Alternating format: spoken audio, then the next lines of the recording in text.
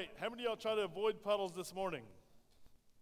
How many of y'all tried to jump in puddles this morning? No one else? All right, well, don't ever get too old to jump in a puddle every once in a while, even if it makes your shoes wet, right? You can change your socks, you can change your shoes, but you can't change the good time because it only rains so often. So enjoy the rain. It's amazing that as we get older, the things that we really loved as kids, that it can just become ho-hum, right? We can actually forget about those things sometimes, or they become a burden. I want to encourage you this morning to take your Bibles and turn to the book of John.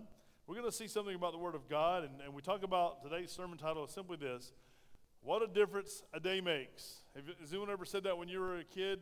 Some of maybe the older folks would say, hey, just watch out for this. You're praying for this. You're praying for school. You're praying for a job. You're praying for a spouse. You're praying for a mate. You're praying for God to do something only God can do. And if you wait long enough, what's going to happen? What's going to happen if you're praying?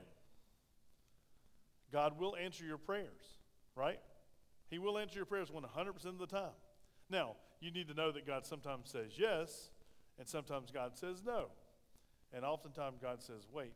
And as Paul was told, my grace is sufficient for you is the way God answers sometimes. So we always want the affirmative. Whatever I ask for, God, I want that answer. I want it to be answered yes and amen. And it's not always a yes and amen. Sometimes when God says no, that's actually a better answer because that's his answer than it is if we have a yes to what we want. Because sometimes what we want will get us in trouble. Would you agree? You're going to see the disciples, they wanted to actually follow Jesus, that we know that they've been through his life. The ministry's lasted about 3 years. They've given up all their professional jobs, if you will, to go back and follow the Lord Jesus Christ. He's died on the cross. He's been buried in a borrowed tomb, and he says he was going to rise again, and they have now heard and actually seen witness that the tomb is empty, and they're stressed out. It's the first day of the week. It's Sunday morning, and they go to the tomb, find out Mary. We talked about Mary, and thanks to Adrian, he preached last week. We found out that the other disciples, John and Peter, went to the tomb, and there's an empty tomb. And now Jesus is appearing, and we're going to trace just a little bit back to verse 19 today, chapter 20, verse 19. And we're going to see, we're starting back on Sunday evening, okay? Sunday evening. So be careful if you skip church on Sunday evening. Sometimes good things happen on Sunday evening. Did you know that? Discipleship might happen that you might miss on Sunday evening if you skip church on Sunday evening. That football game might be good, but it's going to be, listen, I can tell you the end game of the Super Bowl. Somebody's going to win, somebody's going to lose, right? And it don't make a hill of beans. There's men going to be hitting each other. There going to be penalties called. They're going to make millions of dollars, and a lot of people's lives will be ruined because have you noticed how many betting websites are now popping up and how many opportunities there are to bet against the game? You can bet against everything in the game now, and we're getting back to a society where sin is abounding. And listen, I'm telling you, it's going to affect many. And even the South Carolina Lottery, we talk about the education, what a great scholarship it is, but even that, it took somebody to suffer and lose everything so that some people might have scholarships in South Carolina. Betting and the lottery is for those people who are stupid and those people who are poor. Did you know that?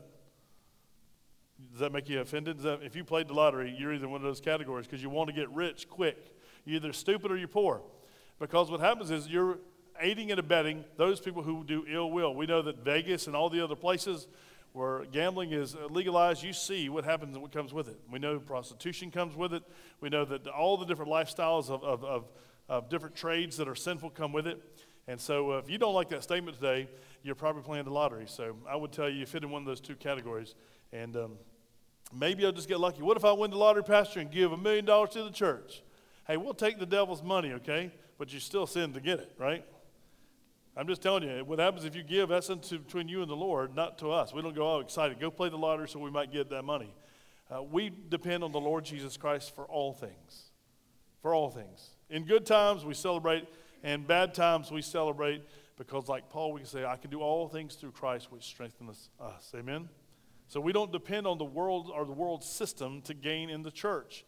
We're not after money, we're after making disciples of Jesus Christ. Take your Bibles and turn to John chapter 20, verse 19. We're going to go through verse 29. And there's some other scriptures I gave you that go along with the scriptures. We'll reference some of those. Don't have time to get into those, but I would really wish you would write those down and encourage you to read those. And let me give you some other scriptures. If you're taking notes real quick on the top of your bulletin, around the side, somewhere where you have opportunity, write these chapters down because this is very imperative that you study this and know this Because somebody says, I don't believe in the bodily resurrection of Jesus Christ. Does it even matter that Jesus was physically resurrected? And the answer is yes. There's a whole group of people who teach today that Jesus spiritually was raised from the dead, but he was not bodily raised. And if he was not bodily raised, Paul tells us, listen, our faith is in vain. We're the most pitied people on the planet if we live for Jesus and thinking that he was just raised bodily, but he was not. We have this fabrication in our mind, but Paul says, I want to tell you, as a matter of fact, he was raised from the dead. He was witnessed that he raised from the dead. He was seen by over 500 people. Of the brethren, he was seen. For 40 plus days, he was seen, and sometime in the book of Acts. But let me give you these scriptures. Write these down if you take notes, and it's really important that you read these scriptures on your own. Matthew 28, verses 1 through 20. Those scriptures will tell you about the Great Commission. This is after, post-resurrection, after Jesus had died on the cross and risen again. Mark chapter 16, verse 1 through 20. Mark 16, 1 through 20. Luke chapter 24, verses 1 through 53. That's a good study right there. Luke 24, 1 through 53. Of course, we're in John chapter 20, verses 1 through, all the way through 25, 21 through 25. Chapter 21, we'll get into next week as well. Two more. Acts chapter 1, verses 1 through 11. And finally, 1 Corinthians 15, verses 5 through 7. And of course, there's more. If you read all of 1 Corinthians 5, God will enlighten your hearts that you might understand who he is and who he wants you to be. In light of his resurrection, how should we live? This is a very hard task for you and me today, going, yeah, I know this to be true, but, and as Charles Stanley, I told you, said, your buts will get you in trouble if you're not careful, because every time you have put a clause on what God says and you have a direction that you turn into, it's going to get you in trouble, because you go from doing it God's way, but you turn and add a little bit of your salt and pepper and do it your way. Have you ever seen someone sit down at a meal that maybe you went over to someone's house and you just prepared this meal, it's your specialty, and we do it on Wednesday night. We're getting ready to start the meals on February 1st. Me and Wendy, our team is team 1. And by the way, we need some team members for team 2 and team 3 and team 4. So we'll train you how to cook. We'll train you how to use the equipment. But we'd love for you to come in and be a part of a team and say, I'd like to be a part of that team. On your Connect card, you can say, put me down for a food team, and we'd love for you to participate. We already have the menu set, so we'll teach you how to do that. But the worst thing it is, you get this good, flavorful meal set for someone, and they sit down at the table with a plate full of food, and they don't even taste it. They just take the salt and shake it over top of it. Any of y'all guilty of that? And then shake the pepper right over top of it. Anybody do that? My dad would do that. Whenever we'd sit down and eat breakfast, he would just put no black pepper on everything. Just cover it. And guess what I do today? It used to drive me crazy. I used to hear my mom say, taste it at first.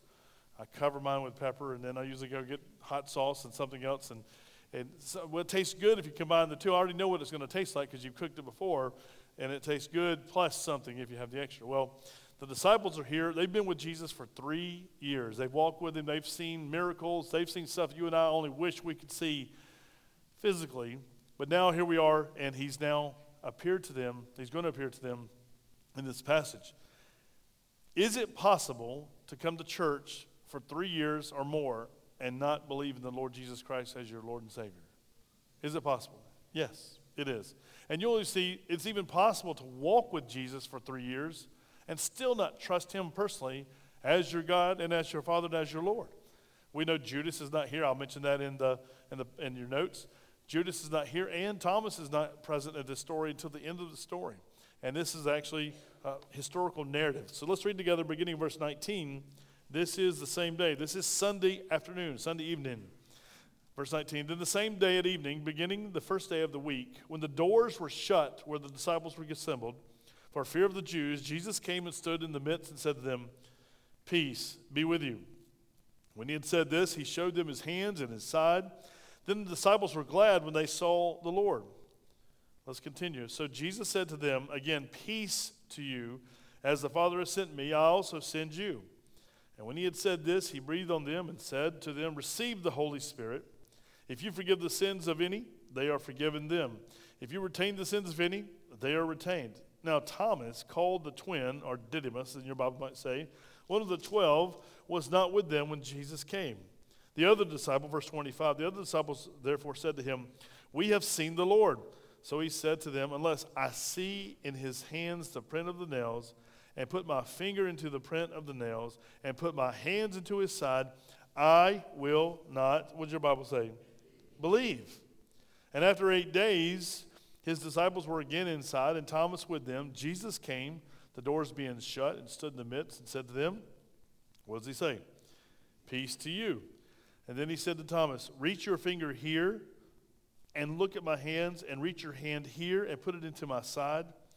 Do not be unbelieving, but be what? Believing.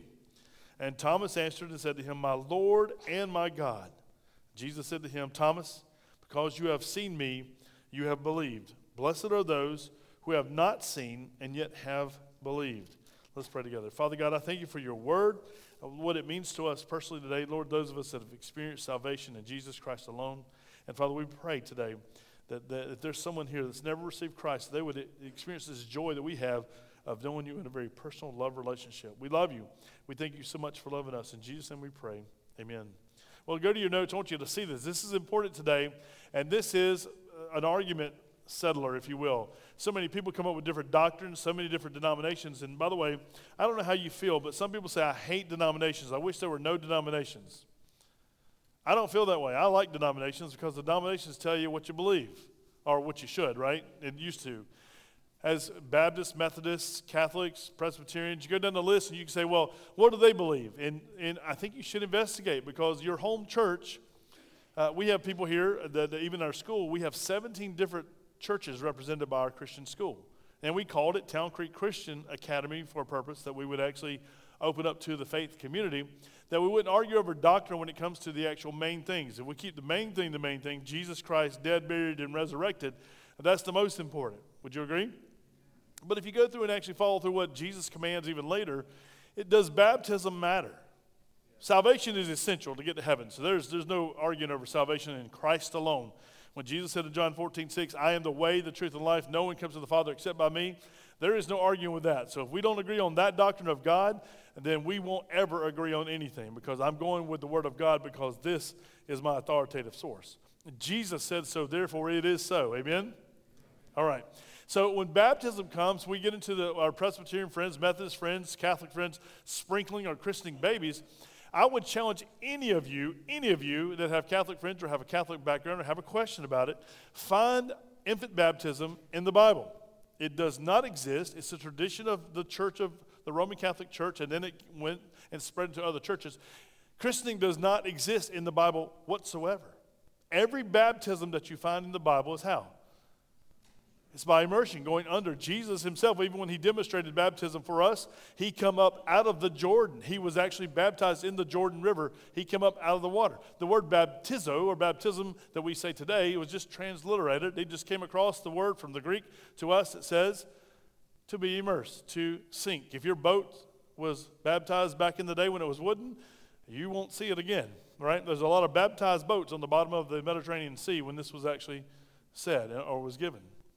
So for today, does it matter if you're baptized? Does it matter if you're baptized biblically? Yes, but what if you're saying, well, we've had this conversation with so many people. Well, Pastor, I want to be a part of Town Creek, but I refuse to be baptized. I'm not going in that baptism pool. And we're like, no problem. You can come every Sunday, but you will not join this church. Membership has its privileges and its requirements. Would you agree? Everybody's quiet. I can tell the Methodists got really quiet. The Presbyterians are still. Listen, people are watching. It divides us. Instead of dividing us, all we do is say, hey, wait a minute, hold on. I know what church tradition says, but let's go back to the book. Let's go back to the book. And what does the book say? What does the authoritative source say about salvation, about lordship, about everything that we follow? We go back to the book and say, what does the book say?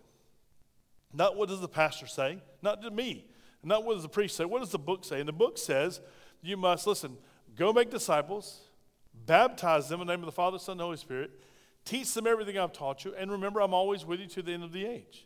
How clear is that? You say, well, what is baptism? If we go back to baptizo, the original word, what does it mean? We can't argue with this because it's what the word means. It means to go under, to be immersed, to disappear. And that's a picture of death. Jesus died on the cross. He was baptized. If he were into death, he went to death. And 3 days later, God raised him from the dead. That's part of the belief system. You're going to see here in just a moment. Remember, has Jesus died on the cross at this point in this story? Has he been buried? because we read that Joseph of Arimathea and who was with him? Nicodemus. They went together and they wrapped him, they put some herbs on him, they stuck him in whose tomb? The Bible says it was Joseph's tomb, a rich man's tomb, fulfilling a prophecy that he would die among the wicked and be buried with the wealthy. An old prophecy that two different prophecies said he would die among the wicked. Did he die among the wicked? Between two thieves, he died, right? And was he buried with the wealthy? Yeah, he was buried in the finest tomb there in town. It had never been used before, just probably been hewn out of the rock. And it was the first person to be buried there. And it was a borrowed tomb because Jesus didn't plan to stay. It was a rental, right? Amen? He put a down payment, and that was his life. And then, of course, God raised him from the dead. So at this point in the story, Jesus has died. They've seen it. Jesus was buried. They've seen and heard of it. They've seen the posting of the guards. They've seen the commotion. And now the tomb is empty, and they're in this upper room. Now, reason in your notes, I want you to see in your notes. Let's go to them. The disciples feared the unbelieving Jewish leadership. The other place would say Judaizers. Your Bible sometimes will say they feared the Jews. They feared the Jews. Well, it's not a racial thing because they are Jews, right? So they didn't fear themselves. It's not a race they're fearing of the Jewish people. They're fearing the leaders of the Jews, the Judaizers. So the Jewish leadership, that's how we would say it today. The authorities had gone to great lengths to destroy the person they believed to be the Messiah, the anointed one, or the chosen one of God. Did they believe that Jesus was the Messiah?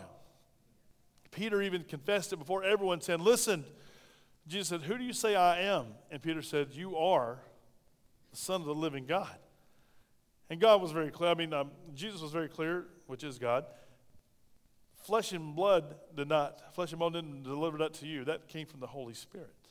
The Holy Spirit's moving in the person's life to confess that Jesus is Lord. Well, in your notes, if they could kill Jesus, the disciples feared they could be next. And I think I should have said they feared they would be next because he was their followers, especially one. Who would be the next one more than likely? Peter, because what did he do? He slashed the ear off one of the arresting servants, right? So he's profiled out there, and they even said, yeah, you were with him, and he denied him 3 times. We know all of this is still going on, right? Peter's denial is still in play. Y'all ever play board games, and there's a certain outlier part of the game or something, but it's still in play, and you hope everybody else, if you have it, everybody else, if you have the joker and you keep it, you're hoping everybody else has forgotten about the play, and then you get to play it later on to win. Well, his denial is still in play.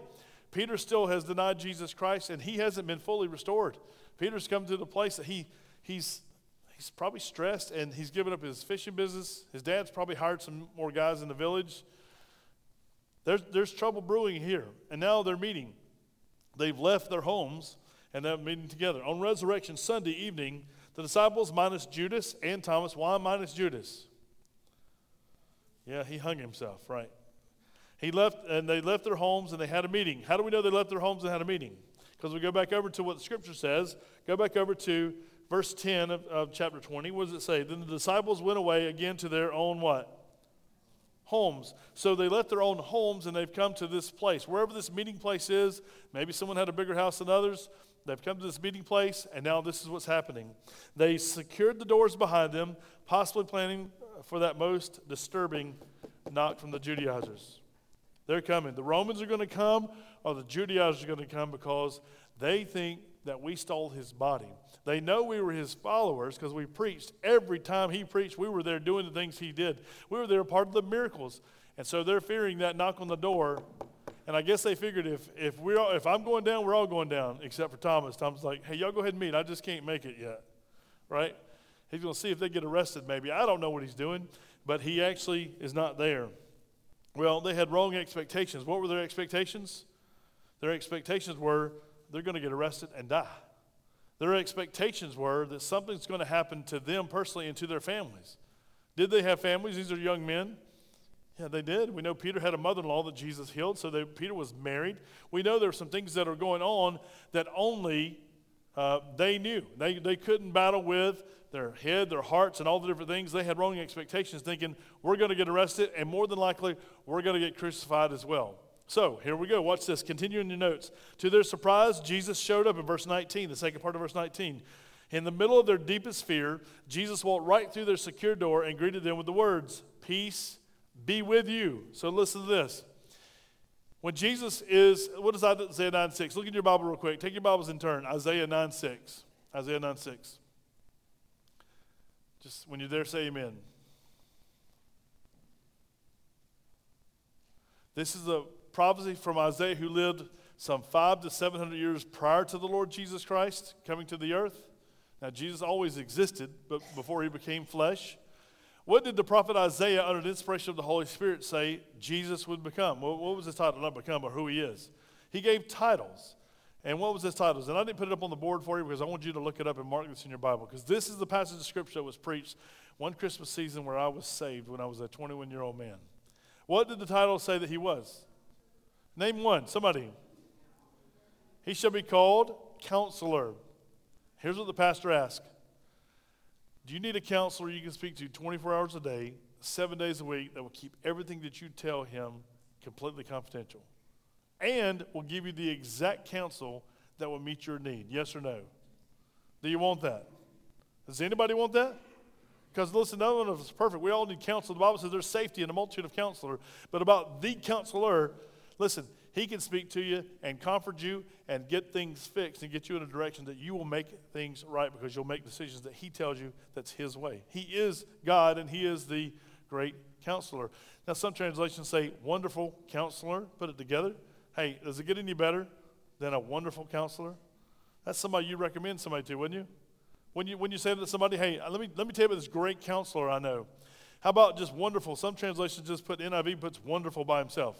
Wonderful. Is Jesus wonderful? He is. So separate it or put it together. It doesn't make a hill of beans. Both of them are true. We say yes and amen. Would you agree? But that's not the best thing today in our life. What's the next thing? What is he? He's a mighty God. Anybody want to serve a mighty God? Mighty means he's better and stronger than anything that's out there. He overcomes anything. What can stand against God? Nuclear weapons, mankind, machine guns, atomic bombs. Go name your list of things that you think are powerful. And what can we say? Everything that was made from was created by whom? By God, the mighty God that we serve.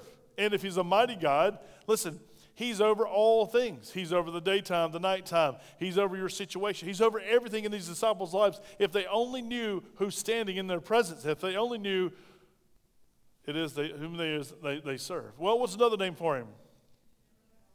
Everlasting Father. And if you got father issues, you can struggle with that one, can't you? Because that was one of my issues. I was angry with my dad growing up. We and him butted heads all the times. And when the pastor said everlasting Father, I was like, cross that one out. I can go without that. I was just a hard-headed kid. I'm sure much like my dad. My brother's here, so he knows what I'm talking about.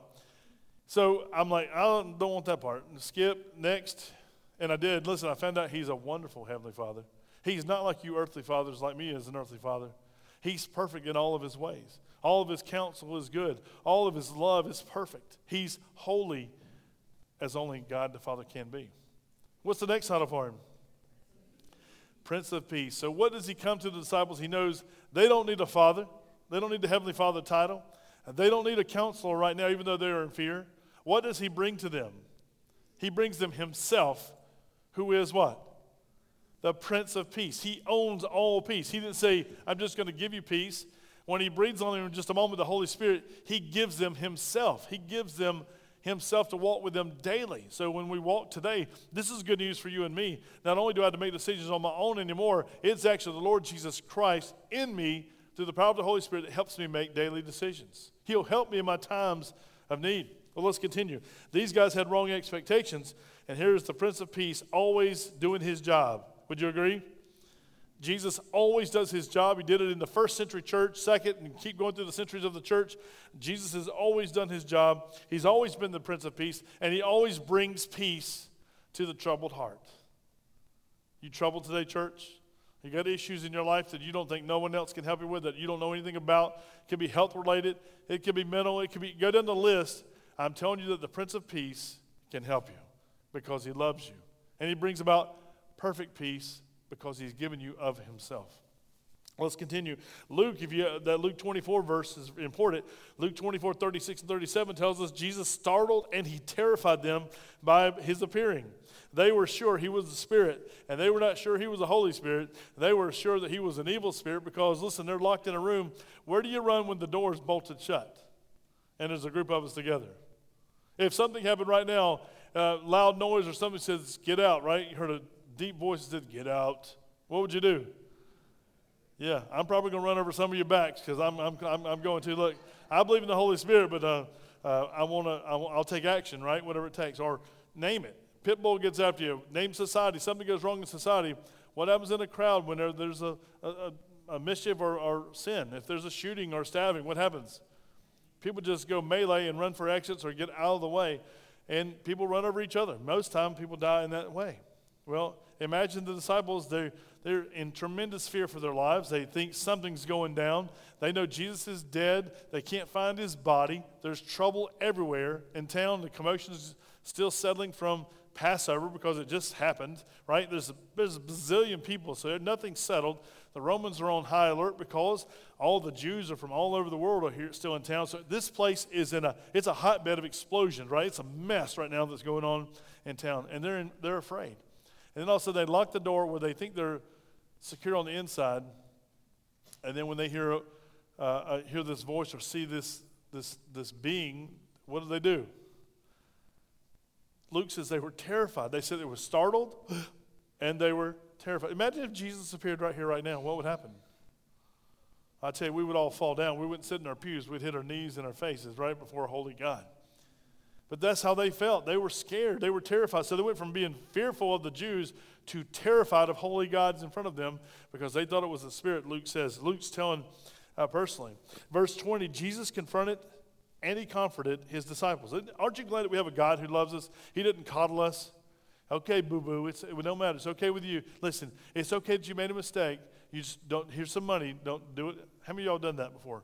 You've coddled, you've been someone who's actually given access to some of maybe your children or grandchildren. Well, you know they're living in sin. You know they're doing the wrong thing, and yet you're somebody who actually helps them do that sin because you keep paying for their sin choices. Y'all know people like that? Don't shake your head because it's some of us in the room, right? If you don't make a right choice, we call it now tough love. We want to withhold. Honey, I'm sorry. I've given you all my life savings. I've given you my car, my house, everything I can give you, and now I'm going to have tough love. Let me encourage you, if you have young children, start your tough love when they're young. Tell them yes and no. This is the boundary, and you won't go beyond that boundary. Go beyond that boundary, you go by yourself to that boundary. My love goes with you, but you're going to pay that consequence. There's a high cost to low living. And don't go with them on that low living journey. Refuse to go and say, Lord, in your hands I turn them over to you because I can do no more. And some people call it love. And let me tell you, my brothers and my sisters, it's not love when you give money and resources to people to go ahead and continue to destroy their own personal life. It's not love if you say, listen, your lifestyle, even if that's your choice, and I'm just going to support you through it. I will not support sinful behaviors. I will not tolerate sinful behaviors. Now, can they happen without you knowing about it? The answer is, of course, yes, because every human can make decisions. But if I know about it, I'm not going to tolerate it, endorse it, nor condone it. And Jesus is the same way. He confronted his disciples in their unbelief. He calls it out. But he also comforted them at the same time. Watch what he does. It's a beautiful thing that he did in verse 20. He asked the ultimate question we often ask. What did he ask? Let's go back over to Luke 24. Look at this. What does he ask? Go to Luke 24, verse 38. This is a corresponding scripture, right? When you're there, say amen. Because it's not going to pop up on the board. It did pop up on the board. Y'all beat me to it. Luke 24, 38. And he said to them, why are you troubled? And why do doubts arise in your hearts? The answer is why. Why are they troubled? They're afraid. I'm afraid what might be taken from me, my property, my life, my stuff might be taken, my family might be taken. How come people today are refusing to preach Jesus Christ to a watching world? We got every religion in the world now gets promoted except Christianity in the United States of America, the greatest country, I think, still on the planet. Why? Why are we afraid? Pastor, I might lose my job if I say that, especially having a federal facility here, especially if you work in the public for the state of the county. We're afraid. We live like we don't believe. We must live for the Lord Jesus Christ no matter what it takes, 100% of the time. We live for Christ and we preach Jesus Christ. We must be confronted that, listen, our sin won't be tolerated by God, and we must be confident knowing that He forgives us if we ask Him. Isn't that good news? 1 John 1:9 says, if we confess our sins, He is faithful and just to forgive us of our sins and to cleanse us from all unrighteousness. Well, I want you to see this very clearly. Listen in the Word. He goes back in Luke 24. Why? Why are you troubled? Why do doubts arise in your heart? Why? Don't you ask that whenever something bad goes wrong in your life? Why? Lord, why did you let this happen? Lord, why am I going through this? Lord, I don't understand why. Why? Is it okay to ask why? It's okay to ask why if you allow Him to answer. Understand that? It's okay to ask why if you allow Him to answer. If you ask why with doubting, that's sin. If you ask why with believing, listen, Lord, I know all things work out for the good of those who are called according to your purposes. Romans 8:28, listen, for those who love Him, those who are called out. Lord, your word says this to be true, but why did this happen? Why did they die now? Why did this happen? Why did this situation in my life? Why did I lose my job? Why did I, when I stood for you, Lord, why? And the Lord says, listen, He'll answer that question if you believe in faith and you go straight to here for the answer. If you go to a secular counselor, listen, how many people are being counseled today for mental illness throughout our society? There's a lot of cases of mental illness that are real, but there's many cases that are spiritual, sinful issues going on in a person's life. They have dug so deep into their sin that it's driving them absolutely mad. Luke tells us that Jesus asked the question, why? He allowed them to touch Him. Luke tells us that He asked for food and He ate with them. He gave them the ability to believe in His resurrection and receive the Holy Spirit. How about it, church? Did you know that God allows you to receive the Holy Spirit? You don't just get to choose today, I'm going to do it. I'll do that next week. I want a part of that. Some people come and say, they've come to new members class and said, hey, I'd like to be a part of the church. Well, okay, tell me when you give your life and heart to Jesus Christ. Well, I've always been a Christian. I grew up in a Christian home. Do the fleas in your house, if you had a dog, become Christians in a Christian home? Do your dogs become Christians in a Christian home? I know I'm being facetious, but I want you to understand, nothing in your home becomes a Christian except humans who hear the Word of God and respond and give their heart and life to Jesus Christ. Animals can't be saved because they don't have the soul that we have. Listen, as a matter of fact, animals are still obeying the God that created them. Everything in all of creation is still obeying God except for humans, His top creation. We're the ones He died for. We're the ones He came for. We're the ones He says He'll forgive us if we would just simply ask. I want you to see this is imperative that Jesus has died, Jesus has been buried, Jesus rose again, and now He's appearing. And what's happening is the disciples, Luke tells us, they're overjoyed. They're so overjoyed, but yet they still hadn't believed. Can you get so excited at a tent revival, a Pentecostal movement, a charismatic singing, and you walk out and you're still not saved? It happens every week. People get so, wow, it was good to be in church. Boy, it's crazy in there today. That music was thumping. The preacher was screaming and spitting and running, and walk out and still be lost. That's where the disciples are. Jesus has appeared. They're so excited. It's Jesus. It is Him. He asks for food, and then He tells them to believe, because they have to believe on what? On the resurrected Lord Jesus Christ. Go to Romans. You've seen this. You've read it time and time again. Go with me to Romans chapter 10. It's important you mark in your Bible. I know it's probably going to pop up on the screen. Romans 10. It's imperative that you see this because you cannot be saved. That's why we can tell you that Judas was not saved, right?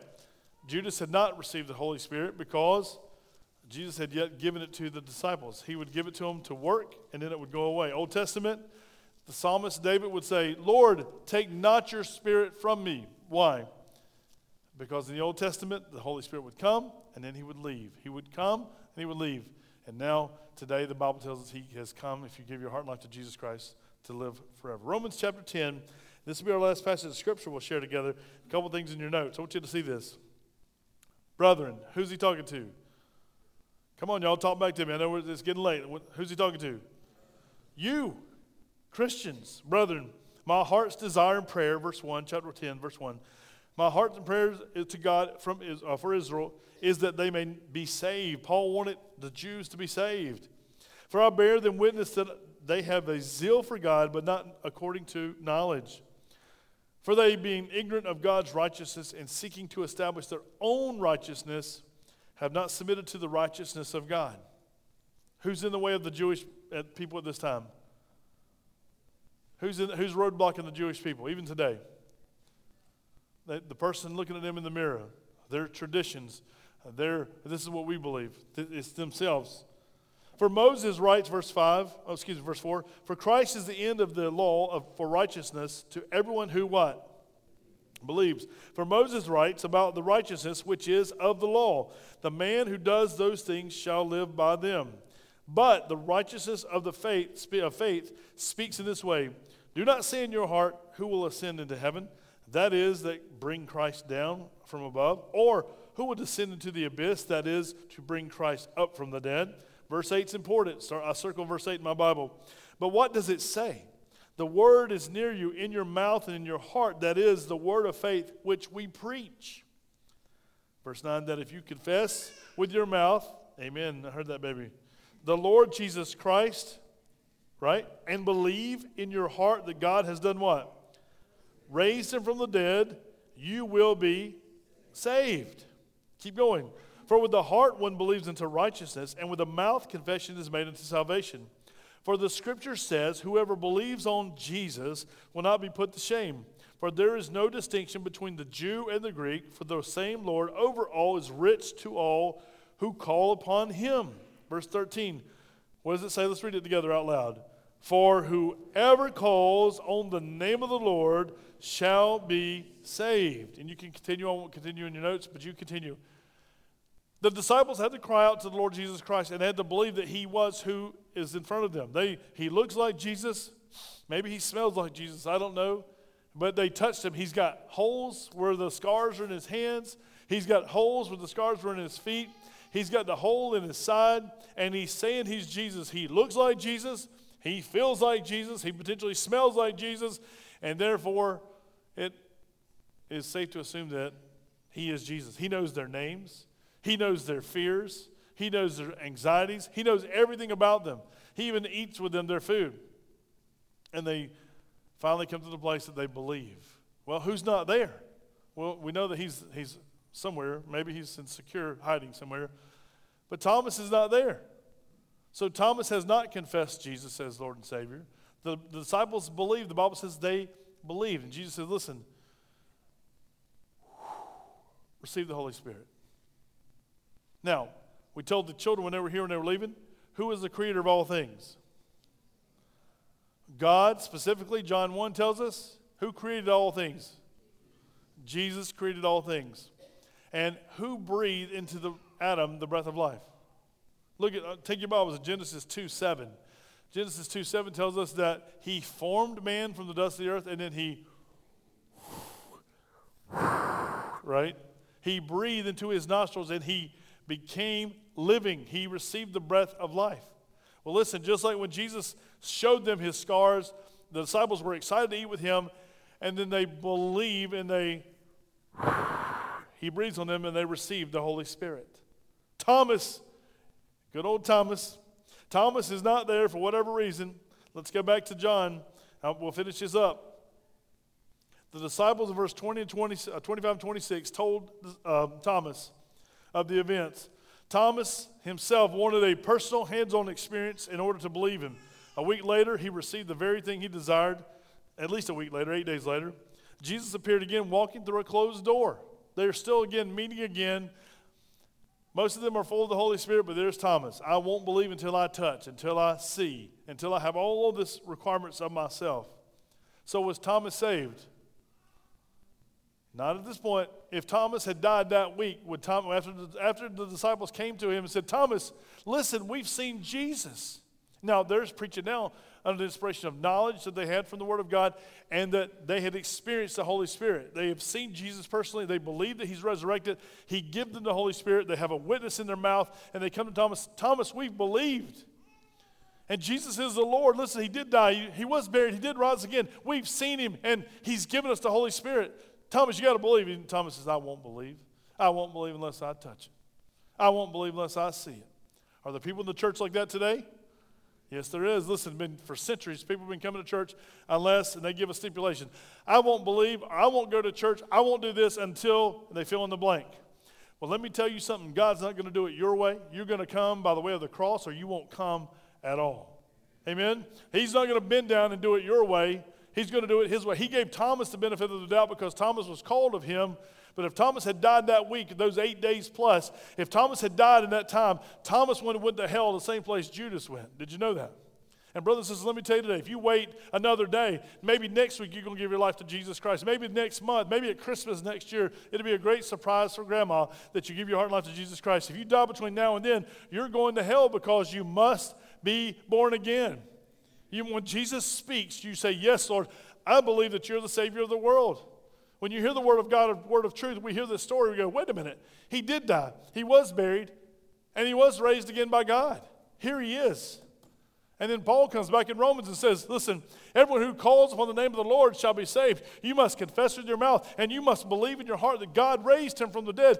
Then you can be saved. You can't be saved any other way. I can't give it to you. I can't lay on hands today. There's many churches that pass on the Holy Spirit to the laying on of hands. Brothers and sisters, when you get saved, you get 100% of the Holy Spirit. You don't have to wait for a later time for some man like me to put his sorry old hands on you. Listen, there is nothing you can buy. You can't buy a cloth. You can't buy anointing oil. There's nothing you can do to receive the Holy Spirit except receive Jesus Christ as your Lord and Savior. Everything else is false. Everything else is man-made because they want to make a buck off somebody in the congregation. I want you to give your heart and life to Jesus Christ.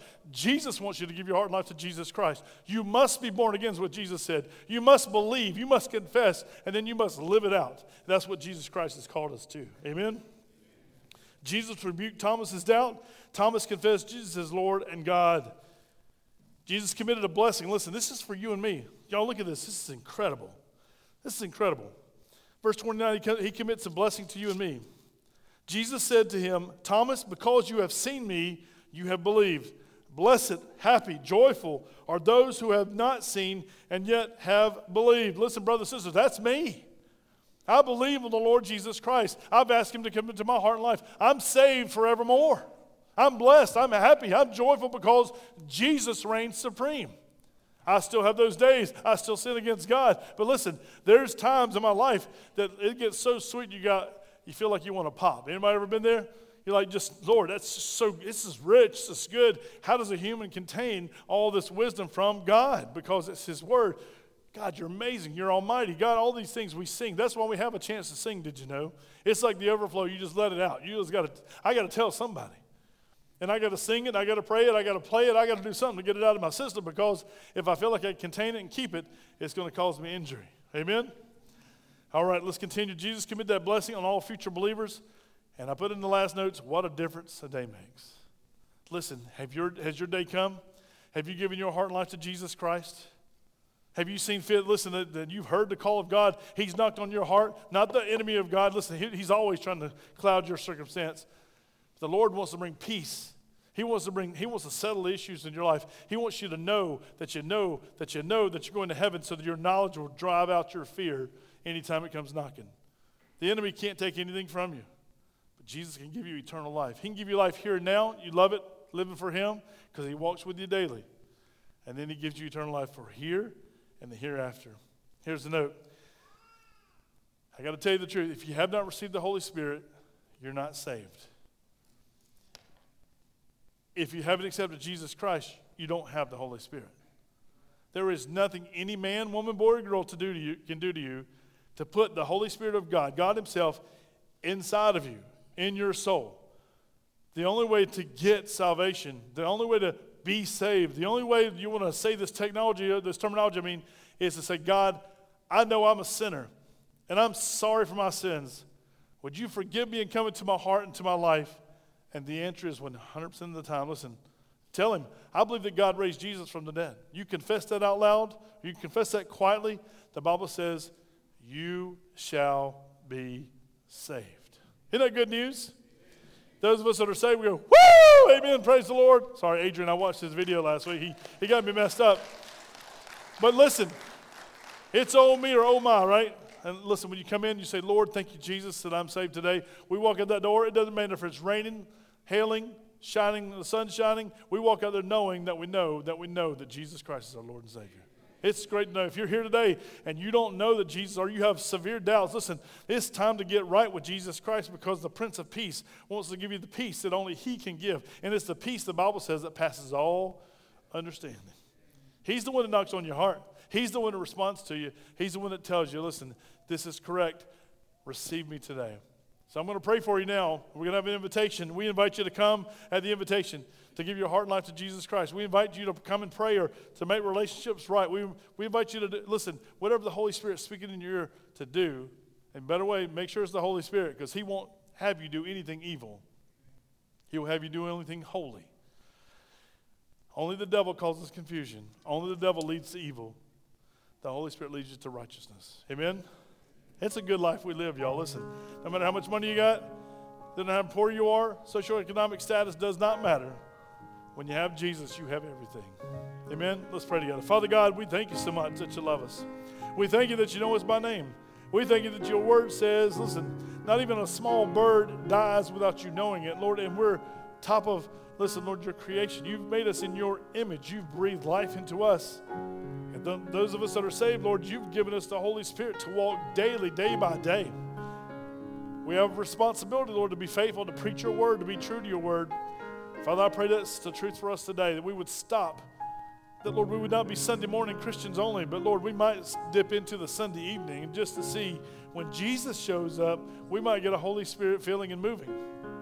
Lord, help us to be those Sunday evening people, those Sunday evening disciples that hear the message, hear the commission, and believe it and go and tell. We tell first our family and friends, and Lord, when we get to a world, wherever you send us, we will go. Lord, when we ask the question why, we ask why in faith. Know that you're in charge of all things. We love you. We need you. Lord, guide us. We can't do this by ourselves, as you know. Thank you for walking through it with us. We bless your name. In Jesus' name we pray.